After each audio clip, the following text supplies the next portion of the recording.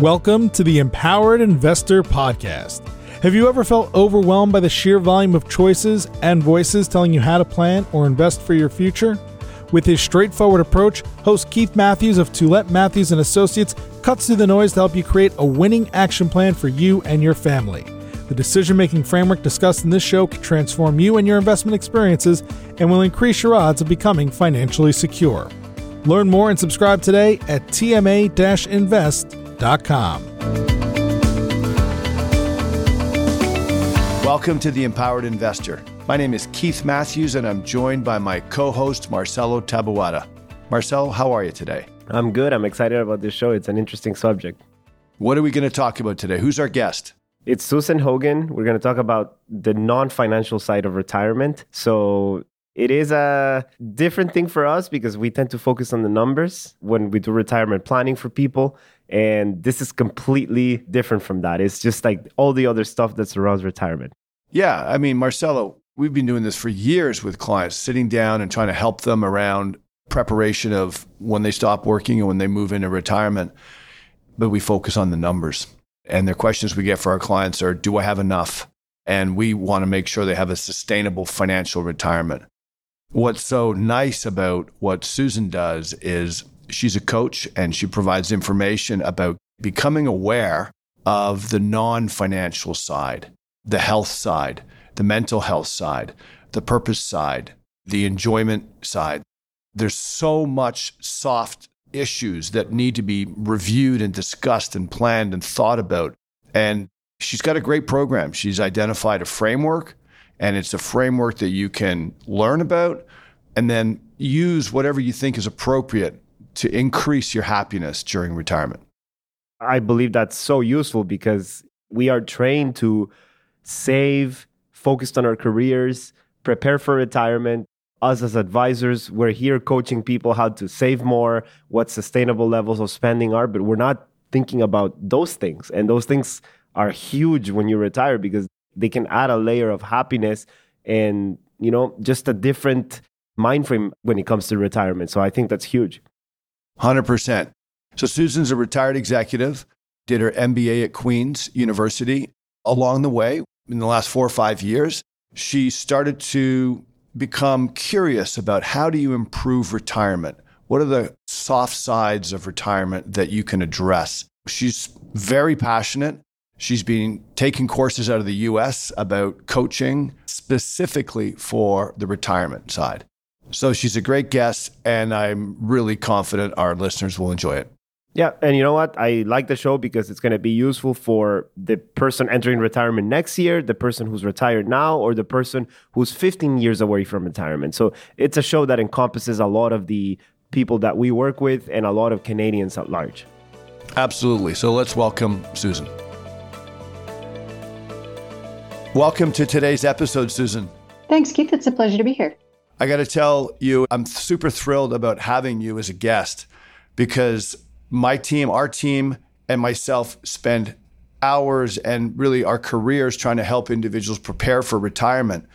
We do most of that by looking at numbers and by looking at cash flows and projections and have these sort of traditional planning conversations with our clients.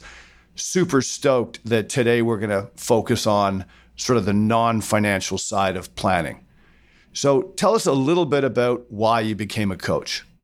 Well, I became a coach because I discovered that it's something that can really help people. I spent a little bit of time watching my parents and other friends who are approaching retirement and realized that if you were to do a search on retirement, say a Google search, for example, 99% of what you will find is retirement planning, how to make sure that you're going to have enough money and that you're not going to be left without. But in terms of the other elements of having a successful retirement, knowing what you're going to do and who you're going to be after you're no longer working, or maintaining strong social connections and really being vibrant and active in your old age, that information you really have to go digging for. And so when I discovered this information, I thought that it was something that everyone needs to know. And so I've embraced it and am doing my very best to spread the word. Well, it's going to be a great discussion. I can tell you that some of our most popular podcasts referred back to non-financial matters. We had Heather Martin on for a show on wellness. We had Andrew Hallam for a show on balance. And we got great responses. So I know that whether they're clients or non-clients, anybody who's approaching retirement, I think in the 50s and up, even 40s, I think will get great value out of the framework that you're going to discuss today. And it's a great framework. It's a way to think about and prepare the non-financial side of retirement. Absolutely. I think it's never too early to start thinking about it. And retirement is really a major transition. And you don't graduate from high school without having an idea of where you're going to be going after. You don't get pregnant and have a baby without doing your research on what to expect when you're expecting. And so it seems quite nonsensical to me that people would enter into this very significantly different phase of life without doing any more preparation than making sure that they have a strong bank balance. Well put. Now, you got some of your initial training or were inspired by a group out of the United States run by Robert Laura called the Retirement Coaches Association. Can you tell us a little bit about what you discovered when you touched base with this group and a little bit also about the RQ that is mentioned? Yes, so Bob Laura is the CEO of the Retirement Coaches Association and who founded the Certified Professional Retirement Coach program. He calls himself a retirement activist and actually started and still does work as a financial planner. But he realized that there's that whole other side to retirement preparation and identified 5 pillars that he finds important that people really need to think about as they head into retirement. The first, of course, being the financial. We can't forget about that. But he also spends a significant amount of time on the physical, the mental, the social, and the spiritual elements of retirement planning. And so further to that, to help raise awareness and to get people starting to think about it, he and his team developed what he calls the retirement quotient, or RQ. And if it sounds very familiar and similar to an intelligence quotient or an EQ and an emotional quotient, there's very good reason for that. So he's planned it as a way that it reflects upon your mindset and your adaptability as you head into retirement. And by going through a questionnaire with 56 questions, it gives you a 17-page report that really encourages you to think about your retirement, where are your strengths, and where you might need to put a little bit more research and thinking and planning into your retirement. Well, I did that test that you sent me, and I believe it tells me that I'm fairly well, and that I'm aware, that I'm ready. But what I did find intriguing as I went through the questions, and maybe that was partly because I work in this industry and I love helping people get through the financial side, and I'd like to think other elements as well. But it made me think about lots of areas that I can improve upon for myself and my wife. And I think it really is a powerful resource to tap into. So why don't we take a step back here and talk about, as you see it, as research sees it, sort of the state of the union of retirees. And retirees, let's call it 60 and up, or 55 or 60, 65. And then we'll go into your framework after. So you've broken sort of the state of the union down into a bit of an overview. You've got a section called the dark side of retirement. And then you've got the societal pressures and sort of how people feel. So let's just fill us in here a little bit about what you're seeing in the retirement, what research is exposing in the retirement market. Retirement has really changed from when it was very first kind of invented and Social Security was offered to individuals who retired at the age of 65. It was originally meant to be a time of rest and relaxation. People would retire at age 65 and only had a life expectancy of 67 or so. So really, there wasn't a lot of time to accomplish a whole lot. It was a reward for a career of often very manual or physical labor. And so retirement at the time, it was established and the word invented, in fact, it was really about the culmination of your life and the culmination of your work experience. Today, people still retire at about age 65. In Canada, the average age is 64 and a half. Our American neighbors retire at age 67. But more and more people are looking at being semi-retired or finding a second career. Retirement is largely self-defined, as it should be, because we're not only living for 2 years after retirement. Advances in medicine have meant that we can live now another 10, 20, even 30 years after retirement. And that's a long time to be sitting around resting and relaxing. So retirement today is so much more a new chapter, a chance to reinvent yourself. And as I like to point out to people, retirement is the time to live for yourself. We've spent all of our work, all of our lives, all of our career worrying about and taking care of other people, meeting the demands of our boss or our customers, taking care of our children and raising them up to be self-sufficient adults, taking care of aging parents. For many people, this is really the first time where they have the opportunity to self-reflect and thinking, okay, now that I am financially independent, I get to spend my time doing the things that I want to do. And a lot of people don't necessarily know what that is. So that's where I come in and try to help people figure out, hey, what is it that I want to do? And how am I going to make the most of this next phase of my life? Well, I got to tell you, witnessing and watching many of our clients go through that transition in the last 25 years, I tell you that most of our clients are super happy, super thrilled, and sort of sit back sometimes and say, wow, I wish I should have done this. I could have done this a few years earlier.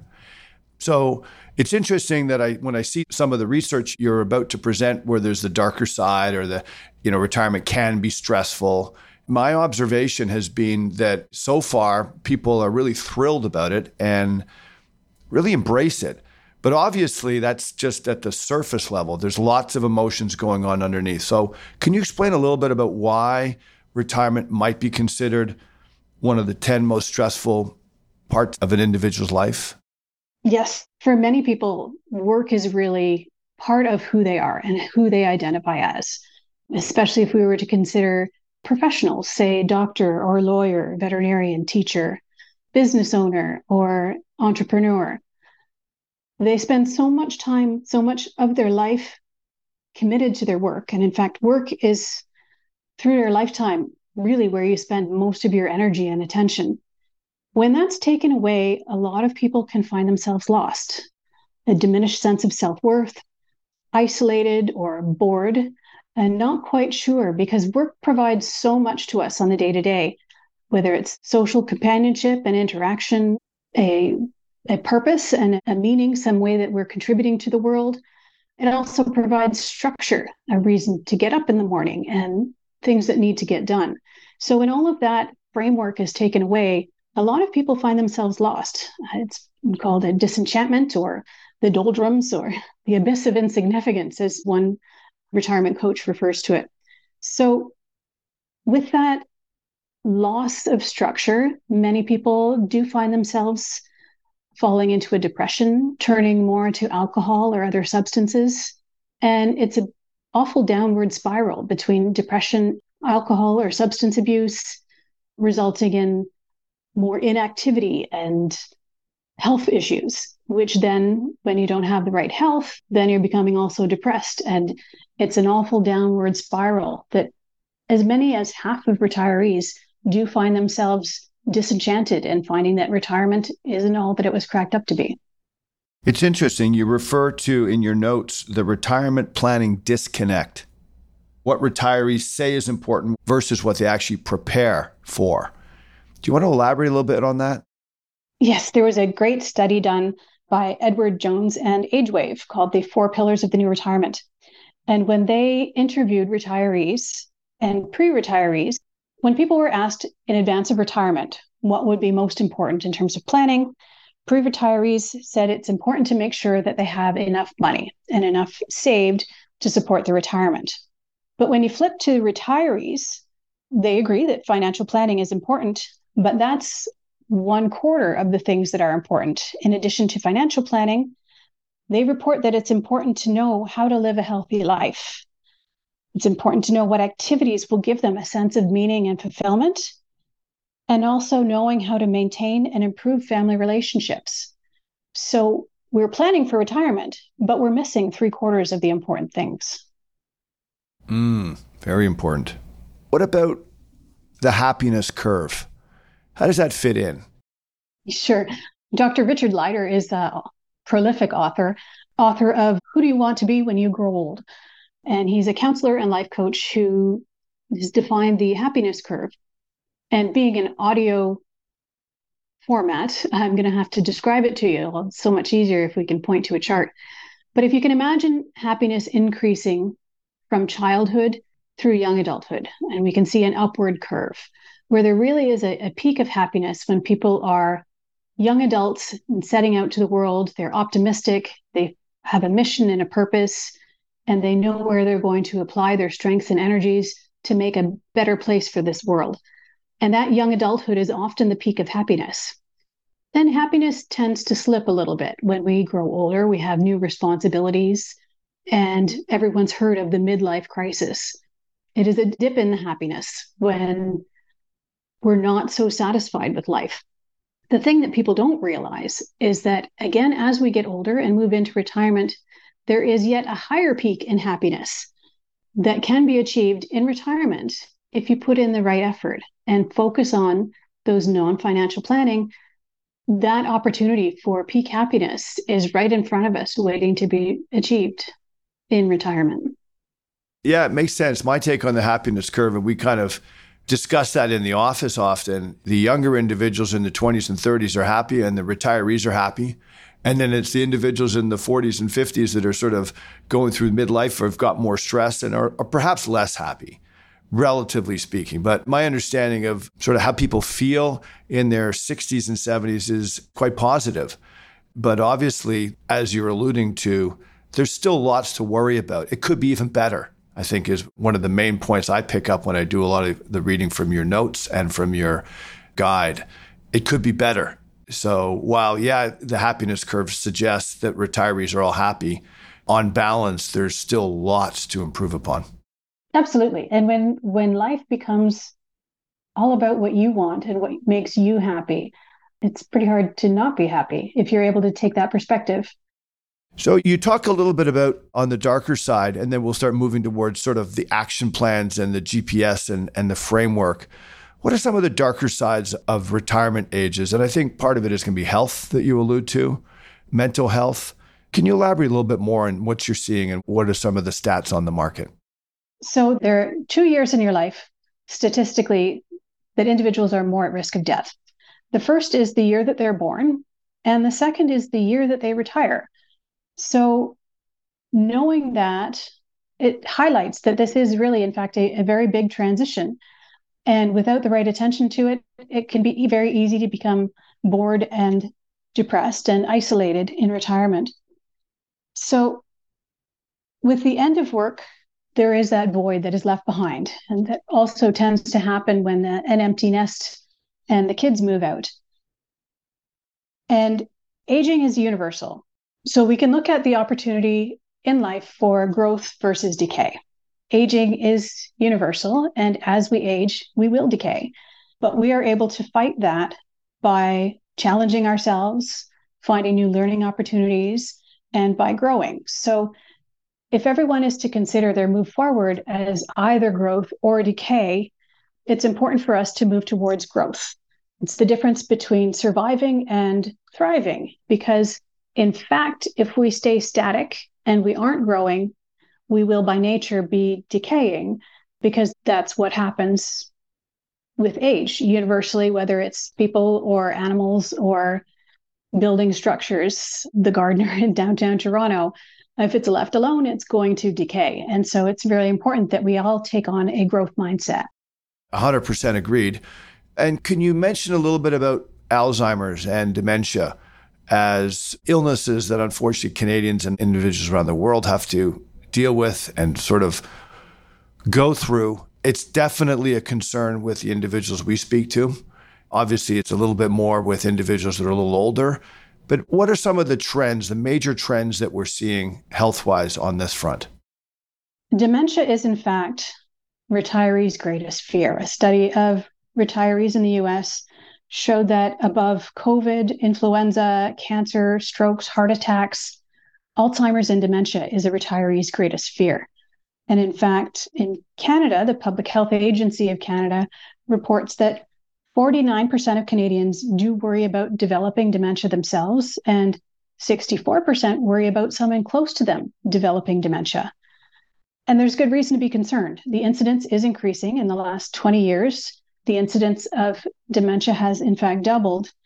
And of North Americans that are 85 years or older, statistically 1 in 3 will be suffering from dementia. So there's good reason to be concerned. The thing that surprised and amazed me was that dementia is preventable in large part. Now, there's no guarantees, of course, but in fact, a small portion of it is actually related to genetic factors. And a much greater portion of dementia incidence is related to lifestyle factors that we have control over. So by embracing and following a healthy lifestyle, we are increasing the odds that dementia will not take us down. All right. So you've hinted where we're going to go here. Let's start working on the GPS, your GPS. And so, it's a bit heavy in terms of some of the subject matter we've just had to cover, but that's the reality of some individuals and the marketplace as individuals think about retirement and as they transition into it. So you've developed a GPS program that individuals can use to help set a guide or be that guide to move forward to prepare for retirement. Let's go through that GPS. First of all, what are the main areas of your GPS? So GPS stands for 3 different things. The first being G for good health. That includes your physical health, your mental health, and your emotional health. The P stands for your passion and purpose, your reason for getting up in the morning. And the S stands for your social network, your family and relationships. And between those 3, when you put them all together, the GPS can stand as your guide. It will map out your route to a successful and happy retirement. But unlike a map where the exact route is defined, a GPS allows you to take detours along the way and still end up at your destination as where you want to be. Yeah, what I find amazing about your structure, your framework is, so often individuals hear about these concepts. Well, we know it's good. We know we should be paying attention to it, but they don't know how to execute it. They don't even know where to start. And what I like about what I've read from your program is you've got a framework for each area. It gets you to reflect, first of all, become aware as to why it's important, why each area is important. Then you have a really nice way of coming up with an exercise to go through and identify and think about these areas and then create an action plan for each one. So let's jump into each component here and have a nice discussion. Good physical fitness. You talk about the gap. What's the gap? So the gap is the difference between your life expectancy and your health span. So in Canada, we can expect to live about 82 years on average. But the years that we live in good health tends to be on average more like 71 years. So we're looking at about 10 to 11 years where we have a low quality of life, largely due to chronic disease that limits us and keeps us from being fully independent. And that gap is what we need to close by taking charge of and embracing our health. And in large part, people know things that we need to do to maintain good health. I don't need to tell people that you need to reduce your sugar and drink less alcohol and exercise more. People know that.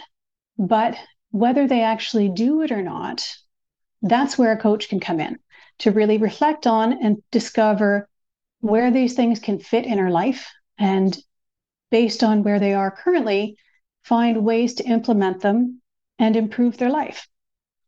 We often talk about the go-go years, and the go-go years with our clients are between 60 and 75, when you typically have good health, good mobility. You go for it. Go enjoy your retirement. Do all the things you want to do. Travel. Do things that you know that at 80 you might not be able to do. Sure. We start with the go-go years where we're all excited, embracing our newfound freedom for retirement. But as we age and our bodies slow down, and that's where we have the slow-go years, finally ending in the no-go years. And that's really where the gap is, where we don't have full health and we're not able to do all the things that we want to do. That's where chronic disease lives. And that's what catches us and slows us down. But chronic disease is not necessarily a given, and we do have the opportunities to reduce that gap and shorten those no-go years. The magic pill that you refer to is exercise. And this isn't going to be new to any listener here. That exercise is critical and important. In fact, I'm going to the gym way more often now than I was 10 or 15 years ago. And what I find with the group of individuals that I either work out with or train with or see at the gym, there's a higher level of awareness, especially in that group. And whether it's listening to Huberman Lab or Peter Attia or some of these medical professionals that are coming up with steps as to how to lead a healthier life, this is essentially what you're also tapping into. Yes. So Peter Attia, in fact, calls exercise the most potent longevity drug that's available to us. And we all know that exercise is important, but even I was surprised when I started reading on all of those benefits that exercise can bring. It will reduce our risk of cognitive decline and dementia, reduces the risk of Alzheimer's, diabetes, heart disease, hypertension, heart failure, stroke, reduces the risk of cancer, reduces the risk of osteoarthritis and rheumatoid arthritis and frailty, and increases our muscle mass so that we're at reduced risk of falls. And exercise will improve our sleep, our immunity, and overall reduce our risk of death. This is one of the key tools that we would see in the ways that we can close the gap.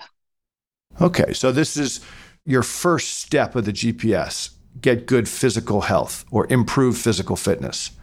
The second step is improve good mental fitness. And do you want to speak a little bit about that? You've mentioned the objective is to provide education really around the benefits of good mental health. You alluded earlier before that Alzheimer's and dementia is perhaps the retirees' number one fear versus other health issues. That's right. In terms of exercise, the brain's exercise of choice is challenging cognitive pursuits, mental stimulation. So it's important in terms of mental health that we keep challenging ourselves and learning, engaging in education and different things that will stimulate and challenge our mind so that we can grow and learn. There's a theory of brain insurance or cognitive reserve. And the idea being that early educational experiences actually provide additional neural networks, giving us what they call neuroplasticity, where the brain is able to actually rewire itself. And so if we're faced with disease or impairment, if we do succumb to some cognitive decline or dementia, those who have more cognitive reserve are actually, their brain is able to rewire. And externally, although they may have the underlying disease of dementia, those who have higher education and who engage in more cognitive pursuits will be less likely to show the symptoms.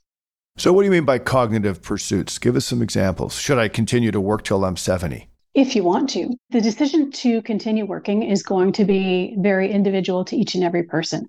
And so although retirement traditionally does mean the stopping of work, each person needs to evaluate the ways in which they incorporate those cognitive pursuits. And if working is the best way to give you those cognitive pursuits without the stress, then perhaps that's something that needs to be explored.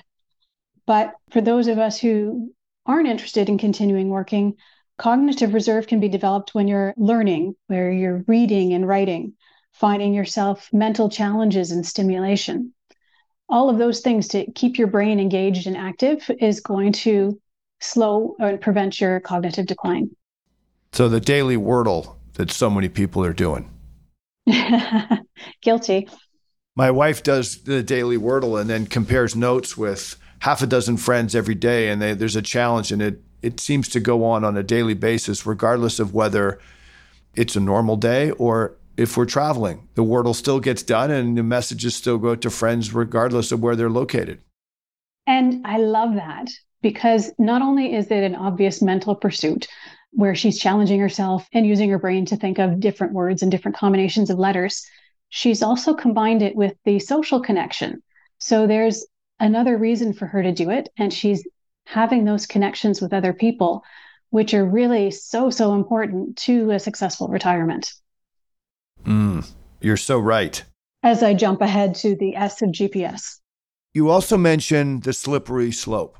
And I think that has to do with alcohol or substance abuse within the retiree market. You want to elaborate a little bit on that and how that can actually obviously affect good mental fitness? The use of alcohol has become so ingrained in our society that so many people don't necessarily realize how it can devolve into depression and reducing their health and mobility. In retirement, the risk of depression increases by 40%. And in fact, of individuals 65 and older, the National Institutes of Health report that 1 in 5 will suffer from a depressive illness. It's a slippery slope where loneliness and boredom can then lead to depression. When we're depressed, we may lean more on alcohol or drugs and find ourselves with substance abuse problems. And when we're really relying on substances as a crutch, our health and mobility are going to decline. And when we don't have good health and mobility, we then find ourselves more depressed. And it's a vicious cycle of decline.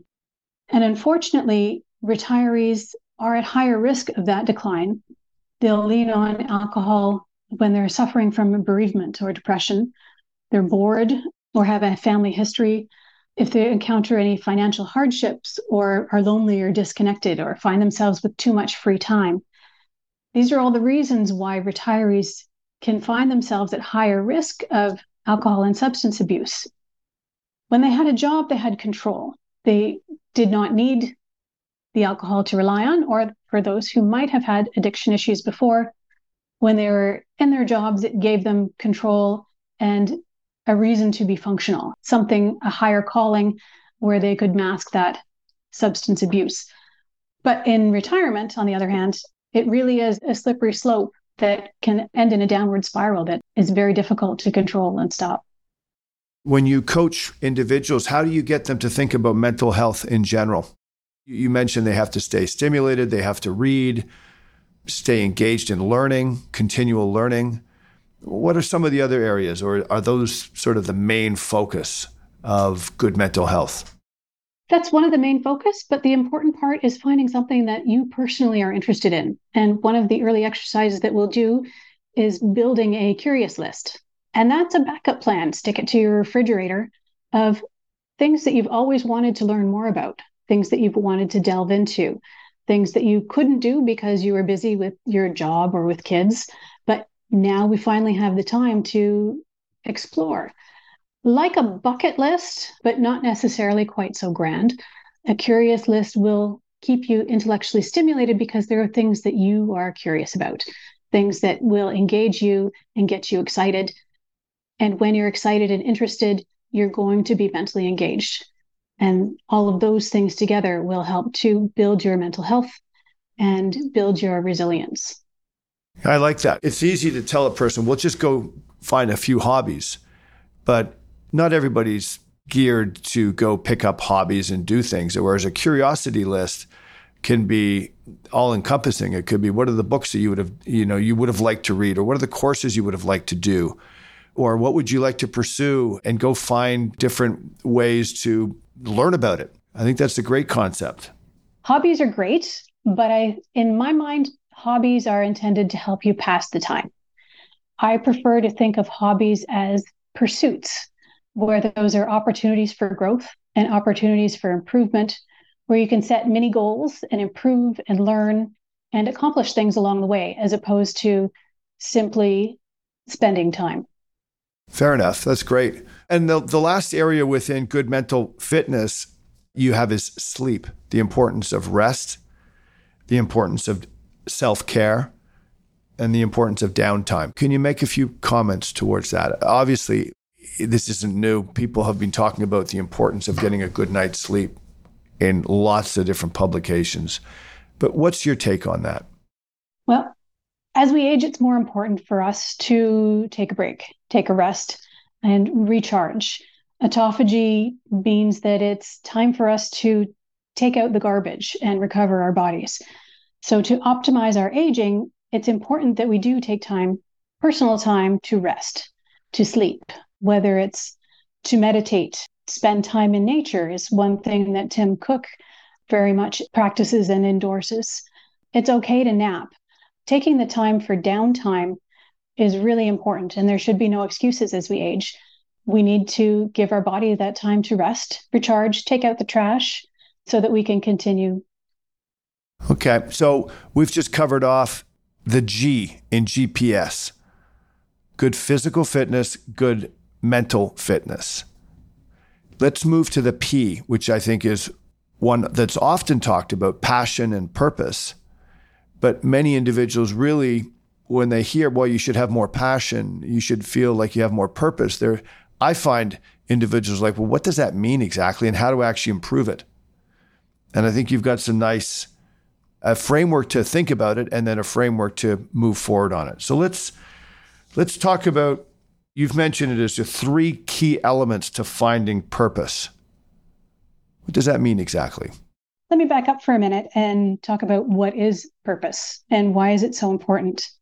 So one of the myths is that your purpose is one thing, that it's just waiting to be found and that it's maybe monumental or life-changing. In fact, finding your purpose is often just a conscious choice to discover. And we have to go looking for it in order to find it. And it's not necessarily one great monumental thing, but it will unfold over time and it will change as we grow and as we age. And it will be something that we need to change and reassess along the way. Your purpose is kind of the definition of who you are when you're not working. Your purpose is the reason why you get out of bed. And when you have purpose, you will be healthier, you will be happier, and you will, in fact, live longer than those people who don't have that purpose or that mission, that driving force pushing them forward. What I like about what you're putting forward in purpose is you're right. Everybody thinks that purpose is this absolutely massive concept that you're carrying the flag of some purpose, when I think the reality of it is, as you allude to in your guide, is that it's lots of little things too. And it all adds up. And there's a way to find your purpose and your passion. And so you talk about 3 key elements to finding your purpose. Do you want to elaborate on what those 3 key findings are to find your purpose? Yes. So Richard Leider is a purpose genius. He's written 11 books and spoken on many topics. He's, in my mind anyway, an expert on how we can find our purpose. And he tells us that our purpose is a combination of 3 things. That is our gifts, our values, and our passions. So we spend a lot of time looking at our gifts, finding out what we're good at, our values, and defining what's really important to you, and your passions. What is it that you love? What is it that you want to do? And when you put all of those together, you can discover who it is that you want to be and how you'll be remembered. And those are the things that can be defined as your purpose. Your purpose is not necessarily a destination, but it's a journey and a practice, something that you will create and keep creating, and that will keep you moving and growing. Well, what I like about this sort of framework that you bring forward is that it is actually a good exercise to go through and say, well, what am I good at? What can I do well? And that's the gift part. I like the way you've identified how do you find values, which is what do you either believe in, or you mentioned think about your role models that you appreciate and what is it you like about them? And that represents values. And I found that very telling. And then passions is, well, what do you love? And when you bring them all together, you can actually point your star a certain way. Definitely. It certainly gives you some guidance. And we spend a lot of time looking at our past, considering different challenges that we've faced and overcame, considering defining moments in our lives, things that molded and shaped us along the way. Those are all things that are going to help us to direct our purpose moving forward. It's so important heading into retirement because for so many of us, work is the source of our purpose during our working lives. Work gives us a reason to get out of bed. It gives us people who are going to spend time with, and it gives us status or a sense of utility and purpose in our lives. And once we retire, that purpose is often lost. And so this is an opportune moment for us to spend some time and reflect and redefine what it is that keeps us moving and is our purpose moving forward. So, Susan, when you're working with your clients and you're trying to work with them on passion, and you've got these exercises of identifying gifts, values, and then your passion, do you find that that exercise actually works and that individuals kind of wake up and say, you know what, after reflection, I'm feeling much better about having a purpose? How do you find they respond to this process? It's very variable, actually, and it can be a lot of work, a lot of fun at sometimes, but it can also be difficult and challenging as we go through some of the harder points of our life and look back on our past and who we are and who we want to be. For individuals who really do put in the work and do that self-reflection and introspection, they can come out at the end with very positive visions of what is their purpose in life and what it is they plan to do moving forward. Who do they want to be and how do they want to be remembered? Those are all the elements of finding their purpose and moving forward. At the end of this point on purpose, in your notes and your guide, you talk about working versus volunteering as a way to apply your purpose. What do you mean by that? Volunteering and altruism in itself is actually one of life's greatest secrets of happiness. And whether someone chooses to work in order to bring value to others or dedicate their life in volunteering or finding ways to volunteer, there are so many benefits of volunteering, from life satisfaction and psychological well-being, social benefits, and an overall increase in people's quality of life. So we spend a bit of time looking at volunteering and deciding where it is that we want to put our energies. Now, that is not to say that any volunteering is going to be the right way to volunteer. So it's not simply a blanket recommendation that everyone should volunteer and spend some time at the food bank or at the soup kitchen.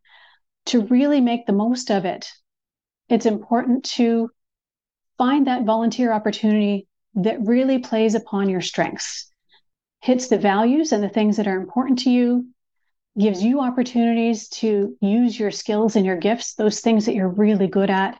And there's so many volunteer organizations that are going to be looking for your skills. The trick is just to find the right one that works for you. Well, so well said. I'd like to think that I've sort of hit a mark in my personal life. I volunteer as a rugby coach.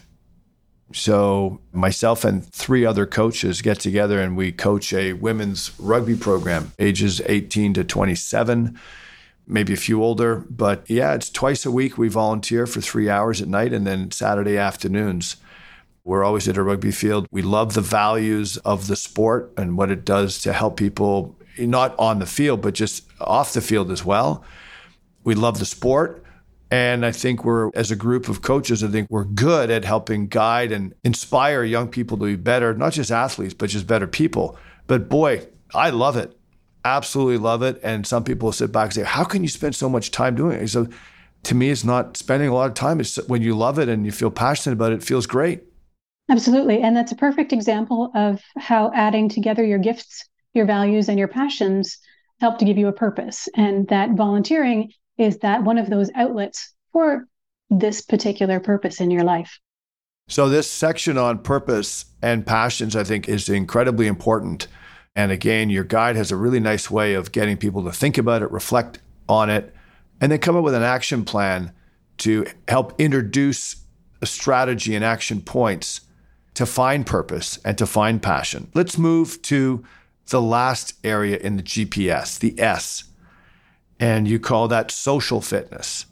What do you mean by social fitness? Harvard has conducted a study of happiness. If you were to look up, the lead author on the study currently is Robert Waldinger, and he's authored a book called The Good Life and has a fantastic TED Talk. And during the Harvard study of happiness, they looked at individuals over the last 75 years, and they've come to the conclusion that the good life is built with good relationships. And people who have a solid social connection are happier, physically healthier, and they live longer. And so if we look at this under the microscope of retirement, people don't actually miss working, but often what they miss more is the people. And it's that social connection. And you don't actually realize how often those social connections add to and bring joy in your life until they're gone. Dr. John Capiocho has studied loneliness and shows us that loneliness can shorten our lifespan twice as much as obesity. And he compares loneliness to being hungry. If we ignore hunger, just as if we ignore loneliness, it can put our very survival at risk. Okay, so social skills and social network are incredibly important, and there's so many studies that point to that. Well, how do you coach individuals who would say, well, I spent so much time at the office or at my work organization, and I have rusty social skills, but I'd like to improve them, Susan. I'd like to get better at them. How do you coach individuals to get better at developing social networks? Once upon a time, we were all really good at making friends. So in, say, kindergarten, playing in the sandbox, hey, do you like that truck? Sure. And all of a sudden, you've made a new friend. As we get older, we get a little bit more inhibited and more self-conscious, and we get stuck in our routines and aren't necessarily as willing or able to make new friends. And that's where the rusty social skills can come in. We spend a fair bit of time looking at our friend network, where are our strengths and where are our weaknesses, what do we value in friends, and then look at ways to strengthen the weak ties that we have. But at the end of the day, our social network is going to be really about quality over quantity.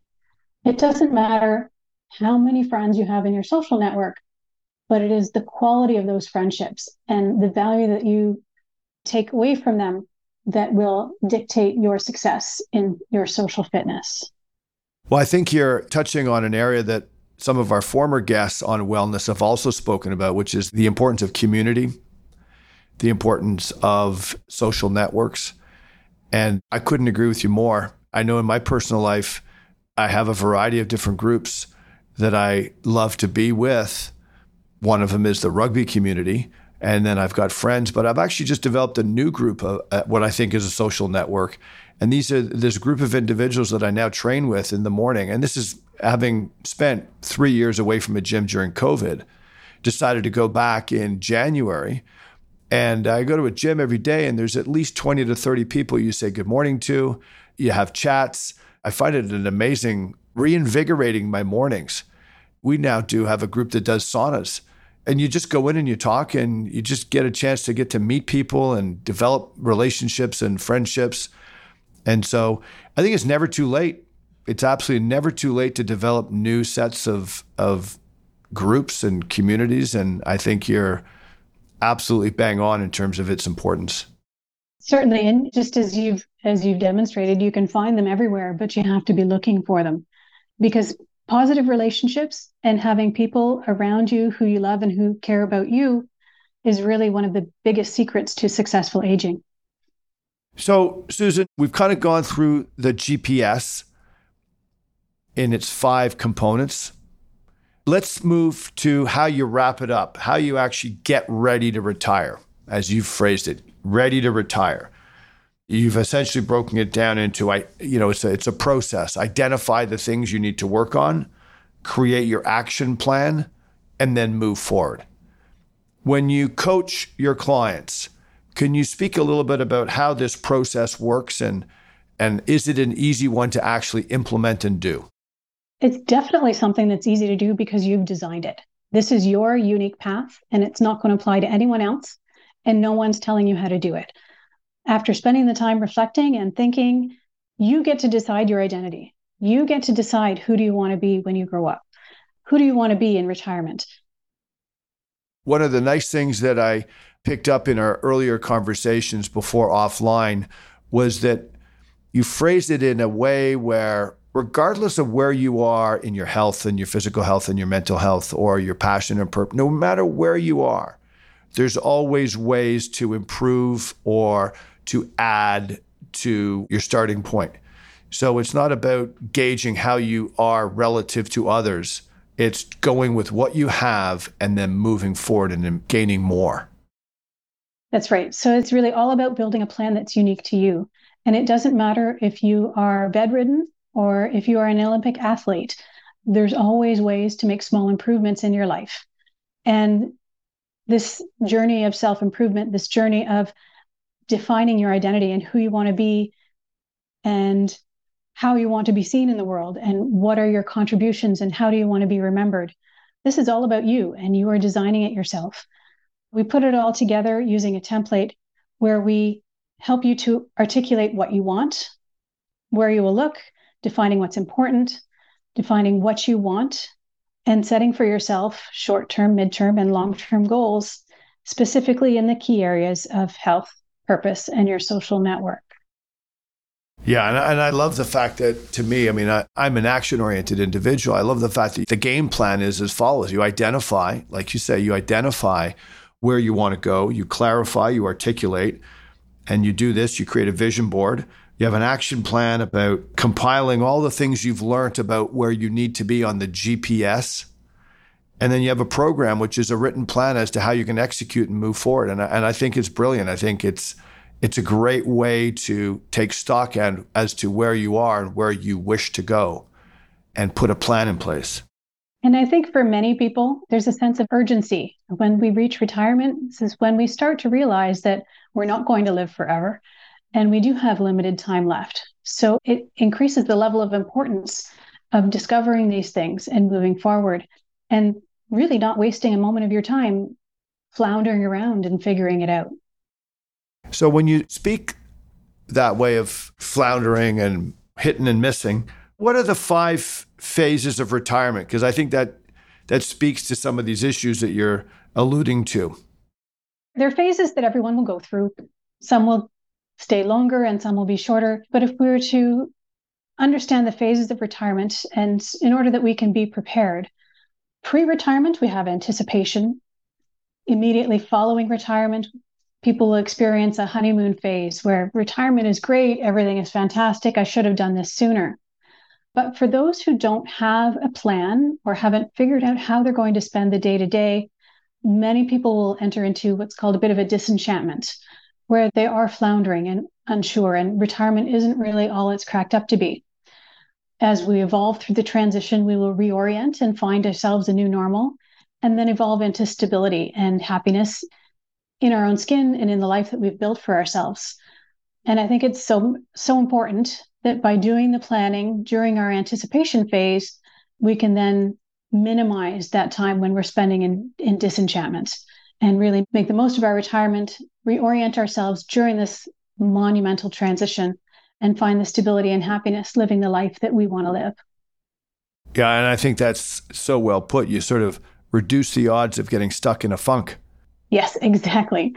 So it's a great way to think about it. And I got to tell you, preparing for this podcast, for me personally, at my age, I'm 59, even though I did the test that you asked me to do and it suggested that I was fairly well prepared, to me, it's eye-opening in terms of all the areas that you get your clients to think about and then to practically frame and put in place so that they can become more aware and then to actually execute and put together a plan. I think for me, it was very meaningful. So Susan, let's gear up to sort of wrap up the show here. There's a lot of moving parts.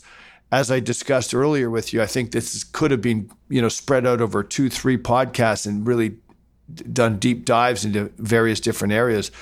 We didn't. We tried to put it all into one episode today.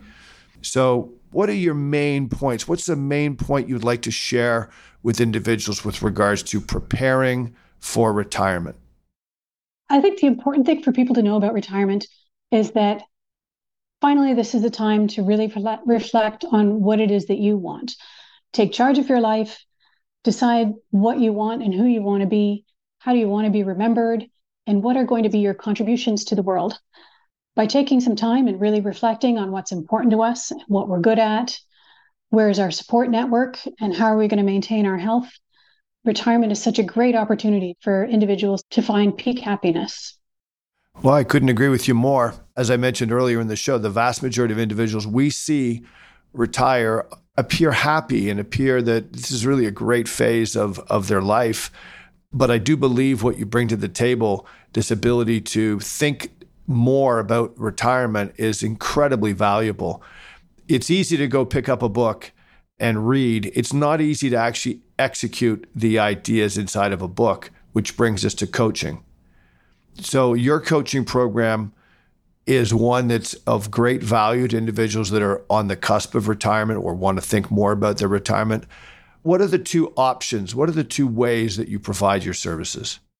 Absolutely. And you mentioned reading a book, and I'm a bit of a self-improvement junkie and have read so many self-improvement books, but I'm guilty of skipping through the reflection questions, going, oh, hey, that's a great question, and then moving on to the next chapter.